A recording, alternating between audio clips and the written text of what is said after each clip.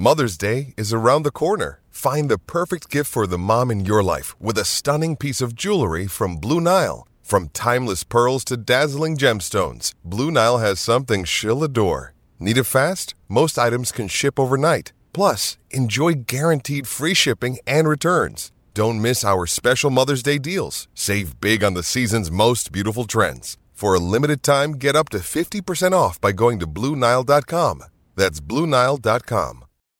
When you need mealtime inspiration, it's worth shopping Kroger, where you'll find over 30,000 mouth-watering choices that excite your inner foodie. And no matter what tasty choice you make, you'll enjoy our everyday low prices, plus extra ways to save, like digital coupons worth over $600 each week. You can also save up to $1 off per gallon at the pump with fuel points. More savings and more inspiring flavors make shopping Kroger worth it every time. Kroger, fresh for everyone. Fuel restrictions apply.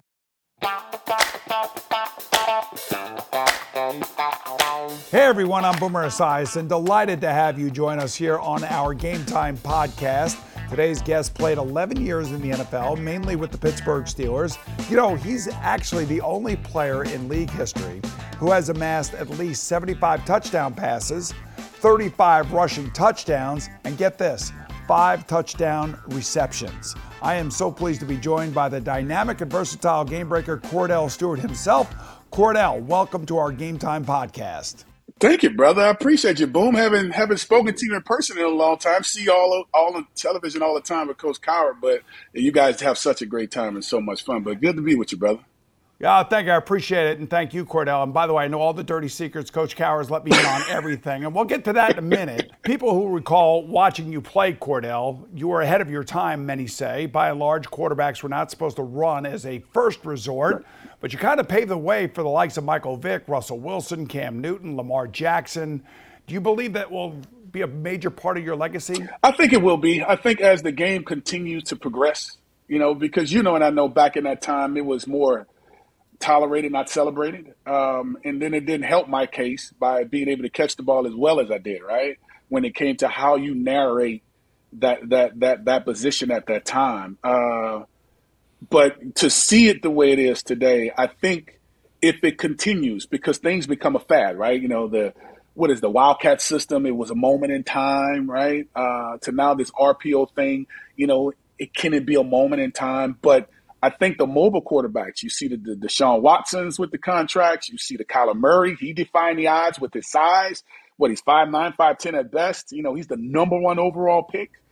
To Michael Vick, as you alluded to a second ago, to Donovan McNabb, to RG3, the Colin Kaepernicks, all these, even the Josh Allens. Let's be transparent, the Josh Allens and how he moves around and make plays. Let's go to Patrick Mahomes. The game has evolved to where that style of quarterback will be the majority and not the minority. Because when I came in, it was coming off of yourself, the Jim Kellys, and in my era, the Peyton Mannings, the Tom Bradys, coming on the back end of my career, to the Phillip Rivers, to the point where now it's those names I just mentioned. And if they're taking the scepter and running with it in the National Football League, and they're creating the defenses to be as transparent to that style, meaning the mobility and the ability athletically, it's going to continue because that's how they're coaching the game on a collegiate level. So it's going to be a slew of players coming in, and I think my style will resonate and it will be talked about, I think, as we progress even more once we continue to talk about it. Here's an amazing player I want to ask you about. He's just like you. He was drafted in the second round, probably wasn't expected to do much, and all he's doing is leading one of the best teams in the NFL this season, and that is Jalen Hurts and the Philadelphia Eagles. He's making $1.6 million this year, Kordell. Mm-hmm. He's going to get a new contract after this year's over, and he may win the MVP in the NFL. I mean, to me, I feel like he's more like you than any of these other guys that we're talking about. You know what? I appreciate that because Jalen Hurts is steadfast, right? He go to Alabama, he has, Tua Tagovailoa come in, take his spot. He has to come back in. He comes in, he does it well. So he's showing perseverance, right? Then he ends up going to Oklahoma. Does great there, right? Then he gets drafted, and you see the issues he had his first year with, whether it be confidence or whatever, and people's counting him out, technically. Not giving him a chance because of his abilities didn't match in their minds of what they thought a starting quarterback can be, right? Just like myself and many others, right? So, but this kid gets an opportunity now with the new regime that he has in place, and he's so freaking poised. It's not always about the accuracy of the throws. To me, it's more of the decision making. Because once you're convinced with where you need to go with the football, the accuracy will come, right? The effectiveness and the efficiency of what you're doing and how you're doing it will come. And the decision making that he's made, I think, has catapulted this team in position to be a team that have to be reckoned with. MVP conversation, no one needs to be hesitant to see if this is going to continue. We don't need to see if he's going to take it to the next stage in the playoffs, because this style has been known to kind of wilter as you get closer and closer to the championship game. All styles wilter if you're not good enough to get to the championship game. That goes for Tom Brady and Peyton Manning and yourself, myself, and anybody else. If you're not good enough to get there, you're just not going to get there. But this dude, he's going to get the contract that he deserves. And his style of play, which is one step in the red zone for a fade route, inside the 10, right? Taking it back, right? To the 3 steps outside of it, to the 5-step drop, the 7-step drop, the bootlegs, the sprint outs, the half sprint outs, all that good stuff, to the throwback screens.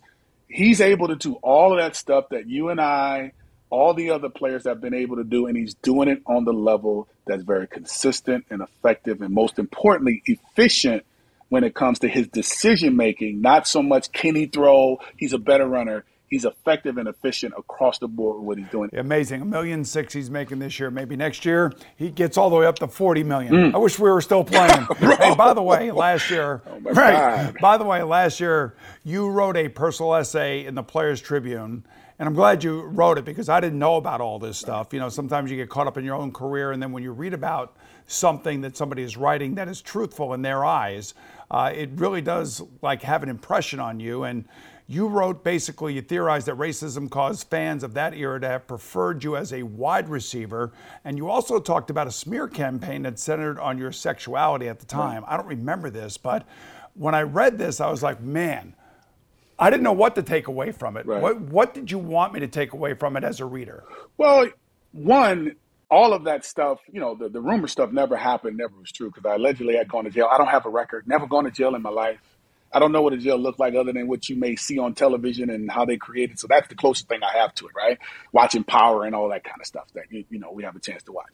But when you have those types of attacks, right, on your person, it then causes you to ask the question of what this is really about, right? So that poem, See It Through, that I have in my autobiography, becomes a very close and very pertinent piece that I need to actually survive and persevere through those moments, because, as a man, as a grown man, you never want to be challenged in that space, not when it comes to something that never happened and is true. And those were some of the things that I had to endure in order to be a quarterback in that city, because, there's betting going on. Don't get it twisted. There's some hate calls and mail that come out where, there's some acts that's not favorable. You can't say that they're, kumbaya, we are together type attacks. These are personal attacks. And when you're called the N-word and you're being talked about, and you're being called out your name and it's not true, and they're trying to give you baggage that doesn't belong to you. My name is not on this bag. It's like going to baggage claim, right? You try to find a bag that belonged to you. That bag didn't belong to me. My name wasn't on it. So I didn't want to claim it. I didn't want to embrace it, and I'm not going to accept it at all. And so in that article, it's a thing more or less is, find out who the person is before you allow that perception to become your reality. Because sometimes a narrative can cause people to, when they see you, be like, oh man, he's really a good guy. Or he's not as bad as I thought. I mean, he's pretty cool. He's okay. Like, what you thought I was going to be, Boom? I mean, you thought I was going to be this crazy guy. And sometimes, as athletes, you have to deal with some of that stuff that comes up sometimes, and to put it in perspective and process it into my psyche, I had to do that in order for me to be able to take the proper and the healthy next step forward, to not be bitter, to not have vigor on me or even resent, anything. I had an opportunity to go to the Atlanta Falcons game and here in Atlanta with Mr. Rooney. Got an invite to sit in the suite with him. And come on, dude, like, bro, if I was feeling some type of way, I could have blamed Coach Power. I could have blamed the Rooney family. I could have blamed the Steeler Nation completely, but I didn't. I took the high road, and I mind my business, and I stayed the course. And if I would have engaged in that type of matter that was going on around and festering around, it could have hurt me more, right? So if I indulge into it and make it a big deal, now all of a sudden I make a mistake on the field. Well, he's not focused. He's not locked in. Something's wrong. We need to give him a chance to step back. So I took the road of saying, you know what? That's not my problem. That has nothing to do with me. And this is just a part of playing this position, is how I said. And it is, right? You're in the high places. People are going to judge you a little bit harsher and harder, sometimes in ways that you wish never happened. But it happens for a reason. And look, here we are again, years later. We're still talking about it. We're still being able to engage in it. And, look at the game today. So if we took the game yesterday and put it in today's game, we wouldn't have those problems, right? And so you have to charge it to the ignorance of those who actually took that charge and that direction in dealing with it. But, hey, it's water under the bridge. It's not me. And I just choose to keep on going, bro. Take the high road. All right, we're talking with Kordell Stewart here on the Gametime podcast. And Kordell, as a proud University of Colorado alumnus, you got to tell me, what was your reaction to Deion Sanders taking over as head coach of the Buffaloes? Unbelievable, Boomer. Coach Mack was the name that I think we all know that resonates when we think of CU football, right? All due respect to all the coaches in between that time up until Deion.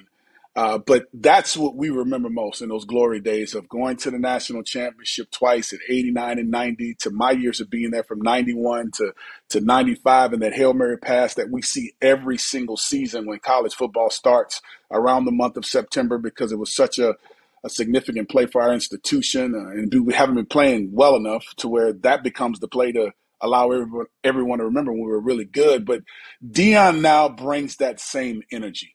What he comes from when he had the opportunity to play at Florida State, to what he's done in baseball, to what he's done in football, and the things he's done with this Under Armour camp with the young kids, the youth, to what he's done overnight at Jackson State, to now have a chance to do it at a Power 5 institution, let alone Regents setting it up to where it's allowing these kids, whether it's students or even the athletes, to get into the school, because the criteria was probably somewhat little stringent, if you will, but it's allowing those kids to be recruited that Deion liked to get. It's overnight a success, truthfully. Now, it's not saying a national championship. It's not saying a Pac-12 championship right now. But we will compete come Saturdays. And that's what we love about having Deion a part of Buff Nation. Two things. You seem to be really happy, and I'm sure Buff Nation is really happy. But, Deion's taken some criticism leaving Jackson State. And I'm just wondering, do you think that criticism of him leaving Jackson State is fair? It's fair in its own right? Because the alliance of a lot of these fans are with Jackson State, okay? And rightfully so. What they're not saying is what we need to hear most, right? It sounds like an oxymoron. What they're not saying is what you need to hear most is they would love to have him stay around to keep that relevance with Jackson State and help them win and play for the SWAC championships, also playing to the championship game that they're actually having a chance of playing in these upcoming weeks. That's what the backlash, I think, is. Even though they may categorize it as money or saying, they have to go to quote unquote the other side as opposed to staying with the HBCU.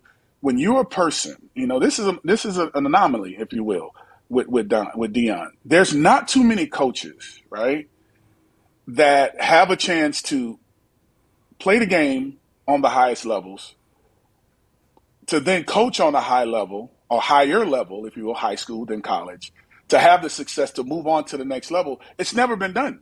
Because what do you hear most time, Boomer? Just because you play the National Football League doesn't make you a great coach. How many times have we heard that, right?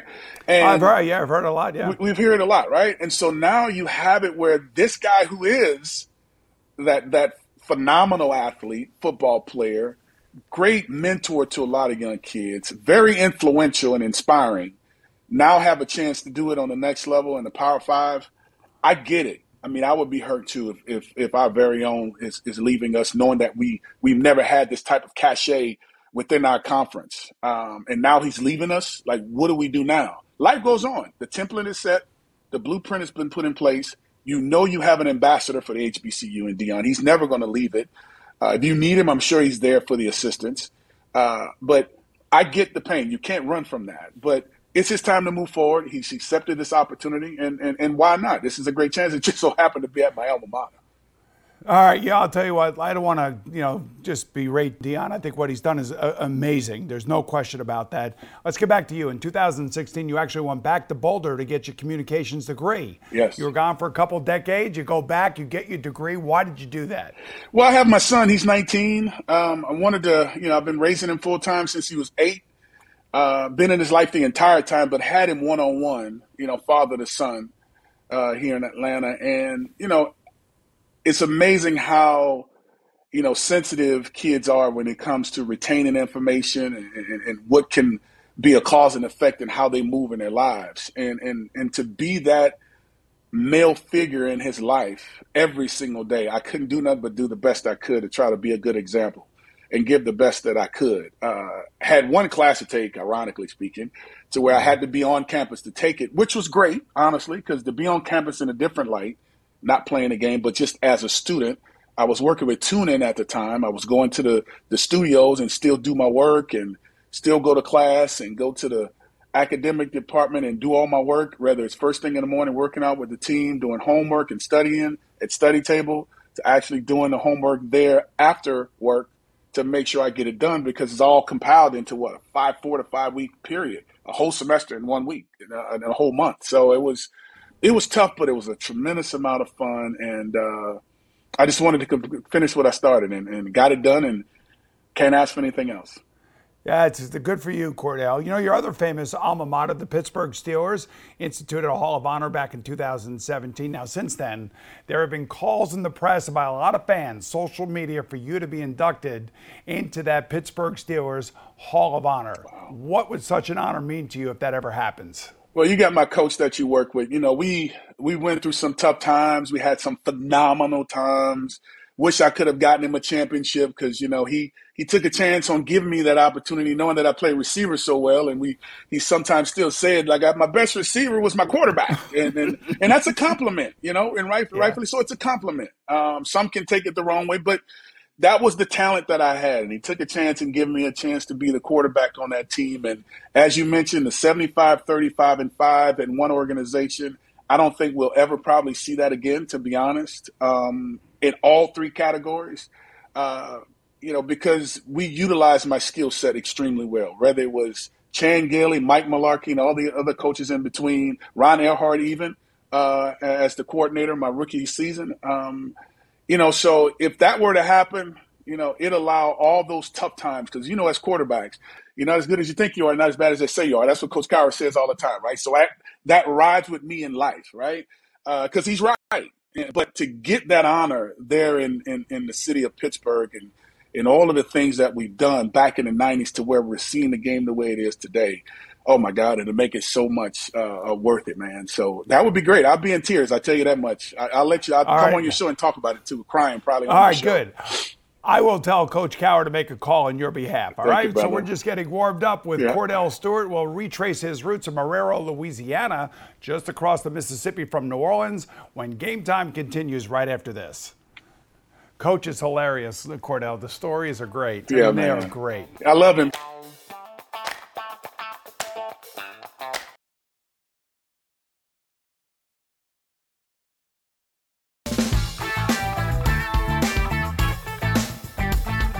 Welcome back to Game Time, everyone. Due to circumstances beyond his control, Kordell Stewart had to grow up faster than many of his peers. That meant developing the strong work ethic that his father, Robert, who had modeled for him, and taking on added responsibilities around the home. Kordell, your mom, Florence, was diagnosed with liver cancer, and she was only given 6 months to live, but she fought for nearly a decade, and you were only 11 when she unfortunately passed away, and you said that you wanted to be a survivor, not a victim. What did you mean by that? Well, sometimes in society we allow our circumstances to be our reason, right? And I didn't want that to be a reason for me to fall off with all the things that she and my father instilled in all of us, my brother, my sister, and myself. and to continue that push. And my dad was a strong piece to this, and hats off to him because he had to deal with the loss as well.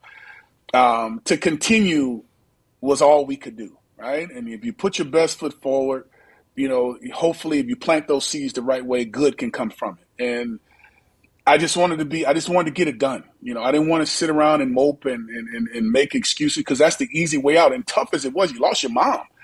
You know what I'm saying? But she would not have wanted to be any other way, because to see her go through what she's going through, and the doctor's giving her a short time to live, but she lived longer, and to see her in some of the states that she was in when she actually was struck really hard to where she was in the hospital, you could see her body steadily withering away. And when massaging her sometimes in the hospital, I remember, she was in pain, and she would look over her shoulder, and I would be standing behind her, and she's like, with a smile on her face, "What you looking at with your ugly self," right? And I'm like, if she could have that sense of humor in her tough moments, what am I complaining about, right? I don't have any reason to complain. Keep a smile on my face, keep it going.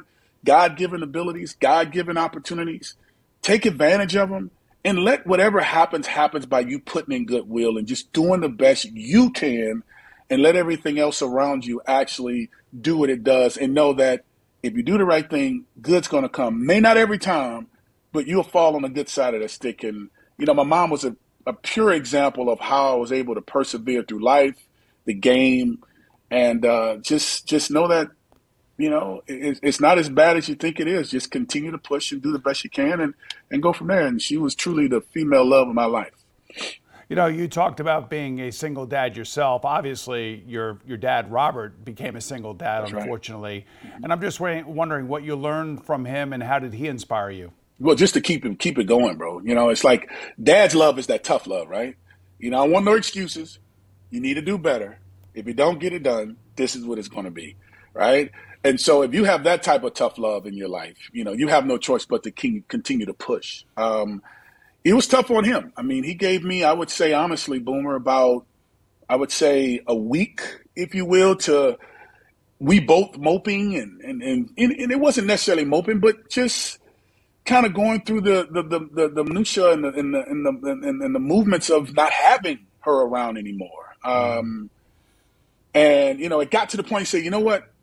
We went to Wendy's. My dad thing was the chili and the single meal, the happy meal, the chili with the, crackers and all that good stuff. And we would sit at Wendy's. This was a time of going to Wendy's, and McDonald's and Burger King was really a big deal back in the day, right? Yes. It was kind of almost that 4-star restaurant, because it was the thing to do, right?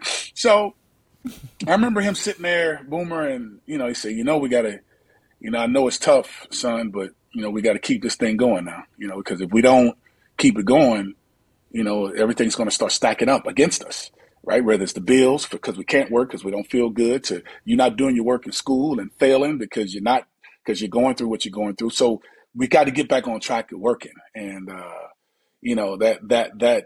that having short-term memory was established in me early in my life indirectly, until I was able to understand it as I became a quarterback on a collegiate level to in the pros, when those conversations came real fast. Like, you're going to learn to have a short-term memory, because you're going to make that mistake, but you got to double it up. Like Coach Kyrie used to tell me, sometimes I throw a pick, he'd be like, "You owe me, kid." I got you, Coach. I got two more touchdowns coming back. And we would do it. And that's what I learned from my dad. And it was great.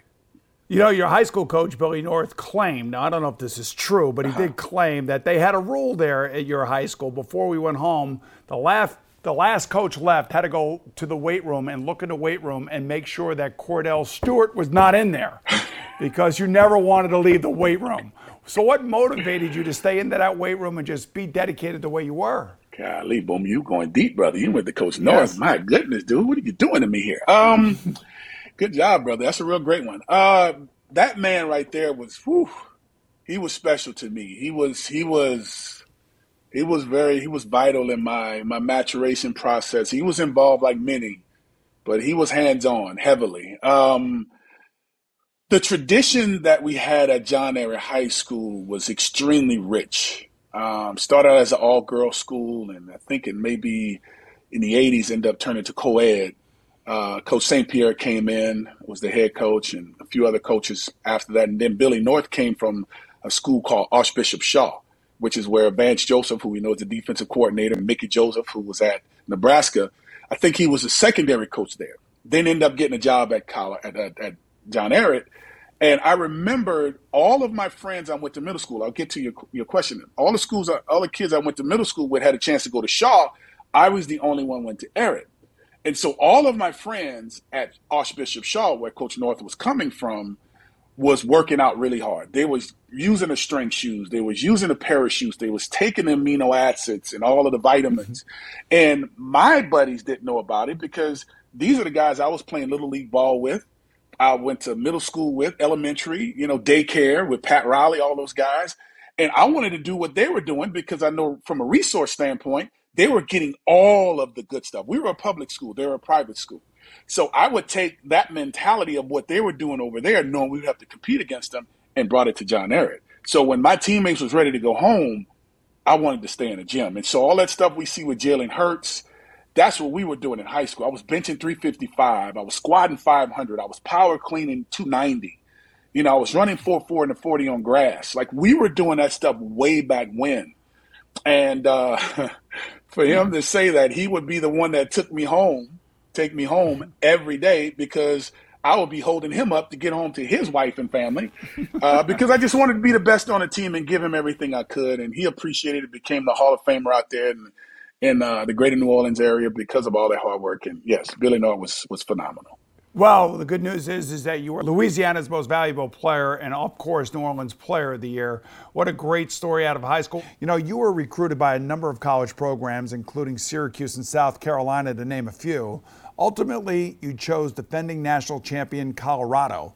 I'm trying to wonder what it was like when head coach Bill McCartney visited your home, and what did he say that convinced you to join his program so far away from home? When Coach Mack and Bob Simmons came into my home, and Coach Mack looking me dead in my eye, and my dad, who was sitting at the counter at the bar area behind me, I was like, whoa, right? And I just was like, Notre Dame, Nebraska, Oklahoma, Minnesota, but Colorado? Vance Joseph was there at the time. He became my host on my recruiting trip. Christian man, straightforward guy, graduating 66% of its athletes at that time, which was a high percentage at that time. Had a Bob Simmons who recruited Vance, who wanted me to take the visit at least, worst case scenario. Saw the guys that looked like me in that community, right? Darren Hagan, Vance Joseph, Eric Bieniemy, Alfred Williams, Canavis McGee. You can go on Mike Pritchard. You saw Rico Smith. I can go Leonard Renfro. I go on and on, right? And I'm like, if these dudes can do it here, and those dudes over there are not doing it over, why would I not want to go where these dudes are? And just straight ebonics and elementary talk, right? So I'm like, bro, I'm coming. Coach Mack, you got me. I took the visit, bro, took the flight, boom, got off the flight after sleeping. I dialed 1-800-GO-BUFFS before my dad picked me up in baggage claim in New Orleans. I said, Coach, I'm coming. He said, did you talk to your dad yet? I said, nope. I said, I'll let him know the news. Told my dad, oh, my God, that was 30 minutes of a haze beyond your imagination, because he didn't want me to go too far. But I made the decision. Dad loved it, and the rest was history, bro. Yeah, it turned out great in 1994. A well-known Rick Neuheisel, today is well-known, maybe back then he wasn't, became your offensive coordinator. You said that if he had been coaching you from the time you were a freshman, you would have been a first-round pick as a quarterback. Yeah, he was. How did he help you? Yeah, he was. He coached Troy Aikman, so that was kind of the pitch, right, for me. And it wasn't negative; it was positive, because I'm like, if you had a chance to be a part of that greatness at UCLA, knowing that he went to Oklahoma as an option quarterback, but he became a prolific passer, and now in the Hall of Fame, which we all know, I was like, let's make it happen. And that was arguably my best year of my career. Even though with Les Stecco, I had my sophomore year, I threw 1,000 yards plus to Charles Johnson, the late Charles Johnson, and 1,000 yards to Michael Westbrook my sophomore year. So that was the first time anyone has ever done that at the University of Colorado. But Rick Neuheisel came in and refined my thought process in how to understand that position, right? Mm-hmm. And he, how it is when you have just a coordinator, not a quarterback coach. You kind of your vision is really wide. The scope is really wide. But he took it and brought it in really, really tight. And became really efficient and effective with throwing the ball everywhere. We had a balanced offense. Rashaan Salam, my Heisman Trophy running back, just got inducted into the Colorado Hall of Fame. We had him, Michael Westbrook, another one. And Rick really refined how I thought about the position, and ended up losing one game and came close to going to the national championship that year. You know, it's amazing how many great players played at Colorado when you were there. And during your senior year, one of the greatest plays in college football history took place, speaking of Michael Westbrook, and that was the miracle at Michigan. This was that 64-yard Hail Mary that he caught as the game winner. Time expired. The cameras caught a glimpse of you on the ground. I remember I just looked at it on YouTube, and it looked like you were actually on the ground crying. Were you crying at that point? There's no crying in football, Kordell. I know. I do it all the time. I did it once before with Coach Cowell on the sideline. He'll tell you I cried a couple of times, man. But, dude, let me tell you, man, that game had, as he would say, the ebbs and flows of having a chance to blow him out to we losing, because statistically – we had the numbers. We were doing good. We just would stump our foot sometimes, right?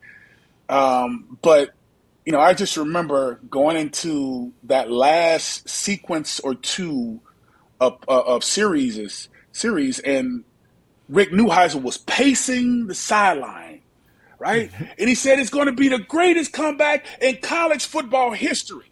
And we have these band members behind us. And for some reason, this one that was calling us paper champions, he was the shortest kid in the band, and his helmet would come down over his face, and he would have his chin strap not touching his chin, but down below here, if you can see me, right? And we're looking back, me and Rashaan and a couple of guys. I'm like, you see this little dude back here talking crazy? Talking about the paper champions or whatever. He's like, man, don't worry about that. And Rick would say, well, it's going to be the greatest comeback in college football history. And he made me put my towel over my head and stay in my own world. And lo and behold, if they get the first down on their last drive, we don't get the ball back. Yep. And as soon as Rick said this, I think Biaka Batuku, I think if I pronounce his last name right, he did get the first down on the running play, I think it was. And so they had to punt. And so Chris Hudson gets it inside the 15-yard line. And we just have to get at least to like the 35 in my mind. I'm saying like the 35 or maybe the 40-yard line for me to be able to heave it, right? And in that moment, I'm going to the sideline that like there was going to be another discussion of what we can do with only 5 to 6 seconds left on the clock. And Coach like, what do you want? Tip left. And so that's when you see me and Blake Anderson in the video. If you watch it, number 5, we walk back into the huddle, and Rashaan and my center, Brian Stoltenberg, and all the guys are holding hands like it's the first play of the game. And I'm like, guys, just give me some time. And I come up to the line, Boomer. There's only three down guys. I said, are you kidding me? They're about to give me this kind of time? And so my left tackle and Tony Birdie and Rashaan Salam mauled Price on the left. And I get on the outside, and I just was from the minus 26-yard line. I just throw as far as I could, which we did in Boulder. Altitude allows you to do it. Yep. And the ball gets tipped like on the 1 to the goal line, and Mike comes out of nowhere and does what Mike has been doing his entire career with me and make the greatest catch and the greatest throw in the history of the game, bro. And that game still resonates, in that moment still resonates in college football history. And Rick was a big part of that, to your question. I'm just going to tell you, Frank Reich and Doug Flutie would argue about their moments in history along with yours. All three great, no question about it. All right, we'll be right back to explore Kordell Stewart's roller coaster ride in the Steel City when Game Time continues right after this. So watching that YouTube clip, Kordell, was unbelievable. Yeah, bro. Yeah, I cried. I because I jumped on Vance Joseph, if you watch it all the way through, right? And he dumps me on the ground. He's on top of me. He said, I love you, Marrero. I love you, Marrero. I said, great job, bro. And it just hit me all of a sudden. I'm like, Jesus, bro, we just and that was it. I was done.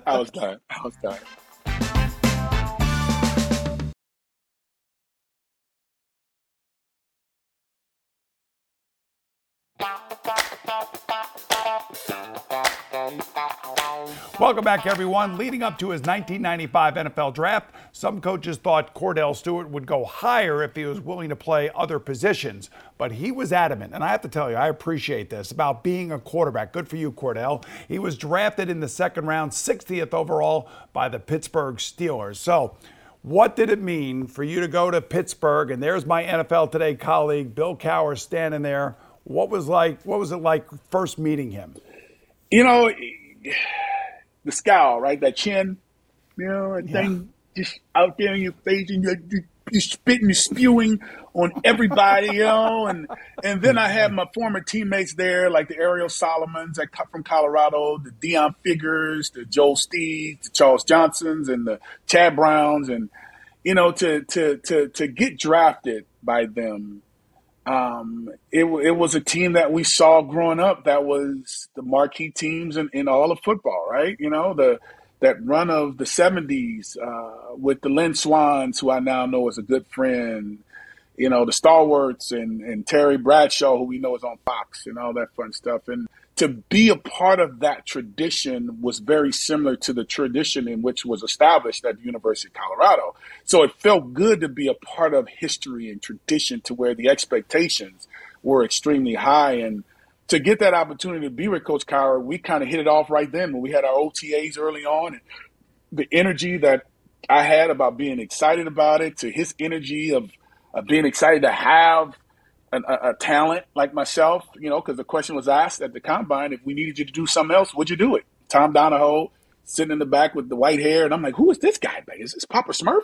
And you don't know what you're looking at and who you're talking to, but you just remember seeing moments in people in that room, and those guys around Earhart's, all those guys were in there, Coach Cowher, and it was a great, comfortable feeling and meeting, and never thought of Pittsburgh, but thought of Minnesota more or less, because that was one of those places that Ray Sherman was at, and I spoke to him, and Kevin Gilbride had a chance to go to Jacksonville before they actually end up getting Mark Brunell in a supplemental draft, if you will.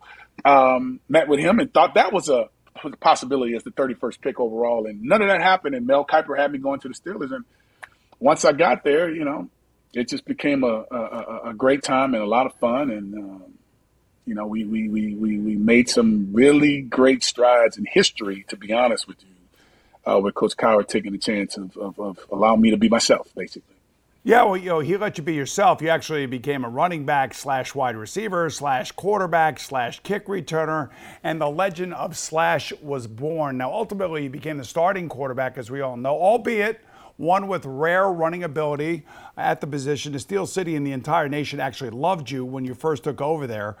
I'm just wondering, how did it feel watching that Nike commercial in which Jerry Stiller plays Vince Lombardi, yelling in the film room, "You can't stop Kordell Stewart, even if you play the film backwards"? Yeah, that was a Nike commercial. That's when, that Slash phenomenon thing was just out of control. It was so far out there. And honestly, Boom, and to answer your question, that was a phenomenal commercial, by the way. I mean, sometimes you have some on Twitter that still replay it, right? Because you see the quarterbacks today, and they replay those moments and letting people know, because this younger generation don't really know, unless I'm out and about or whatever. But that was one of the better commercials, and that was one of those times in my career. I think one of the special team coaches may have said, "This is going to be a year you'll never, ever forget for the rest of your life."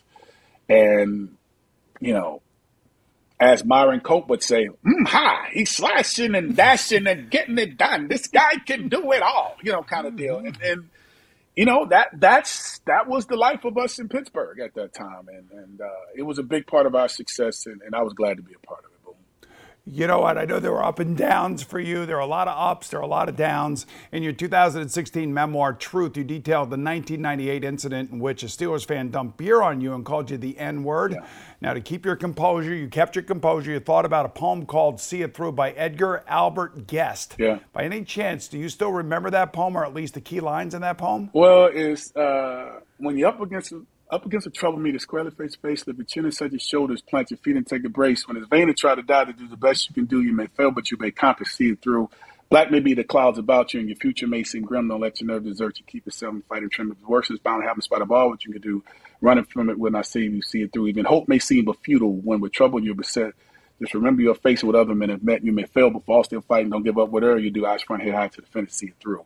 So that poem was given to me by one of my then teammates slash friends, if you will, when just needing something to help me see it through, right? Now he's my fraternity brother, part of Omega Psi Phi Fraternity Incorporated. And that poem has a tremendous amount of meaning nowadays. And it was something that was very vital in those transition moments, those moments of having to persevere through the good and the bad times, right? So that is something that resonates, I think, with everyone's life. When you're up against the trouble, meeting it squarely face to face, right? Lift your chin and set your shoulders, plant your feet and take a brace. Boomer, you've had some tough times, whether it's being your family, whether it's in sports, whether it's in business, and just day-to-day living. You have to find something you can connect to keep you whole in those tough times, because your natural state, you want to be frustrated. You want to complain, you want to mope, you want to say how you really feel, but that's not going to get you where you're trying to go. And as a competitor, sometimes you have to take that energy and channel it properly and use it for the better good of what you're trying to accomplish, because it's not always about you, right? It's about entities that has nothing to do with you. But if you stay focused and stay channeled right, it can help you move forward. And poems like that really helped me in life, and didn't know how instrumental in my life that poem was actually being acted out, from a child up and even to this day, to the point where it's amazing that that poem still does have a certain amount of meaning even to this day. One of the best segments we've ever had here on Game Time. I appreciate you remembering and reciting that poem from front to back, and it's really an amazing moment in your life, I'm sure, and it will resonate with our viewers for sure as well. All right, we're in conversation with Kordell Stewart here on the Game Time podcast. And Kordell, I thought this was a fun fact. You actually threw the last touchdown pass at Three Rivers Stadium, and then you scored the first touchdown in Heinz Field history. So what do you like most and least about both historic stadiums? Wow, they both were great. Well, Three Rivers had all of the history of those before us, right? And what you had to live up to. And then when the fans go crazy, you remember when you were in Cincinnati, you would come to Three Rivers when we would play against one another, if you would see that the stands are just bouncing, right? Because we had similar stadiums, right? Cincinnati Stadium was similar, as far as the mock-up of it was similar to ours. But the noise, the energy, everything about it, the expectations from the fan base, and also the players and the expectations coming from Coach Cowher, beyond words. But Heinz Field, scoring the first touchdown in it, going to the AFC Championship in our first year in it, it took a life of its own. I was in there for the only 2 years, because in 2002 that was my last season. But it was while it was the same, it was also different, right? It was cosmetically, the aesthetics was a lot different and more updated, obviously, of course. But the history of Three Rivers will never be forgotten and can never be challenged. There's just been too much. Now, this generation of kids and parents and older folk will remember Three Rivers probably as much, Heinz, as much as those in the past remember Three Rivers, because Ben has done a phenomenal job of getting them to 3 championships in Heinz Field and winning 2 of those. So, a lot of history just when it comes to the cross-up and intertwining of both buildings, if you will, or stadiums, I can't take away from one or the other, but I just know the history of Three Rivers will never be matched because of the times in which they played and how it was done. But God dang it, Heinz Field was just as good. So, to end it with the last touchdown, if you will, to the first one in Heinz Field, I have a mark in both. I'm excited about it just to be a part of it. You know what it is? It's all about the fan base. So one of the greatest fan base in sports history is a Pittsburgh Steelers fan base, for that sure. So let's get away from football for a second. I know golf is your passion. I know you love playing it. We were talking about your hole-in-one. Tell me how your dad and you first got into the sport and why this is so amazing. Wow. Funny. So my dad was a construction guy, right? And he had a friend by the name of Mr. Mackey. Mr. Mackey had a roofing company, but my dad was a construction guy, and, he's an African-American man, and he would want my dad to come in and paint his house, to keep everything good. And that mattered to us growing up, to see someone that was successful at that age that looked like us, because we thought success was what we only knew, which is our family. We only know what we know. And so he ended up giving my dad a set of Browning clubs, right? The Browning clubs look like the set of hybrid clubs that they have through Titleist, from your pitching wedge all the way up to your 3-iron. Like, they have sets of clubs with certain brands today that look like all hybrid clubs. Even Strixon, who I'm a brand ambassador of, they have a set of clubs. I think it's their ZX4s. They have a set of clubs where they all look like hybrid clubs. And so what we did was we went in the backyard. My dad would cut the grass really low in this one area, right? And he would take the flag that we would put on the back of our bikes when we used to ride, and the flag used to lean all the way down. The further down it leaned, that meant that's the faster you were going, right? So we would take it and we would put it inside that little circle that we created as a green, so to speak. And we would take the wiffle balls, the little plastic balls that had holes in them. Yep. And I would take those Browning clubs and I would hit it as hard as I could in whatever direction I wanted to try to hit a cut shot, a draw. Didn't know what I was doing, but just having fun with the ball, right? And it would land on the spot. So as time progressed and we could afford it, we would go to the municipal courses. And then once I could afford it, we joined at English Turn. And then I would jump over into Forest Creek, which is in Pinehurst, and, became a founding member at Brights Creek, which is up in Mill Springs, right outside of the Cliffs in North Carolina, and here at Golf Club of Georgia here in Atlanta. So I'm all over the place with golf, right?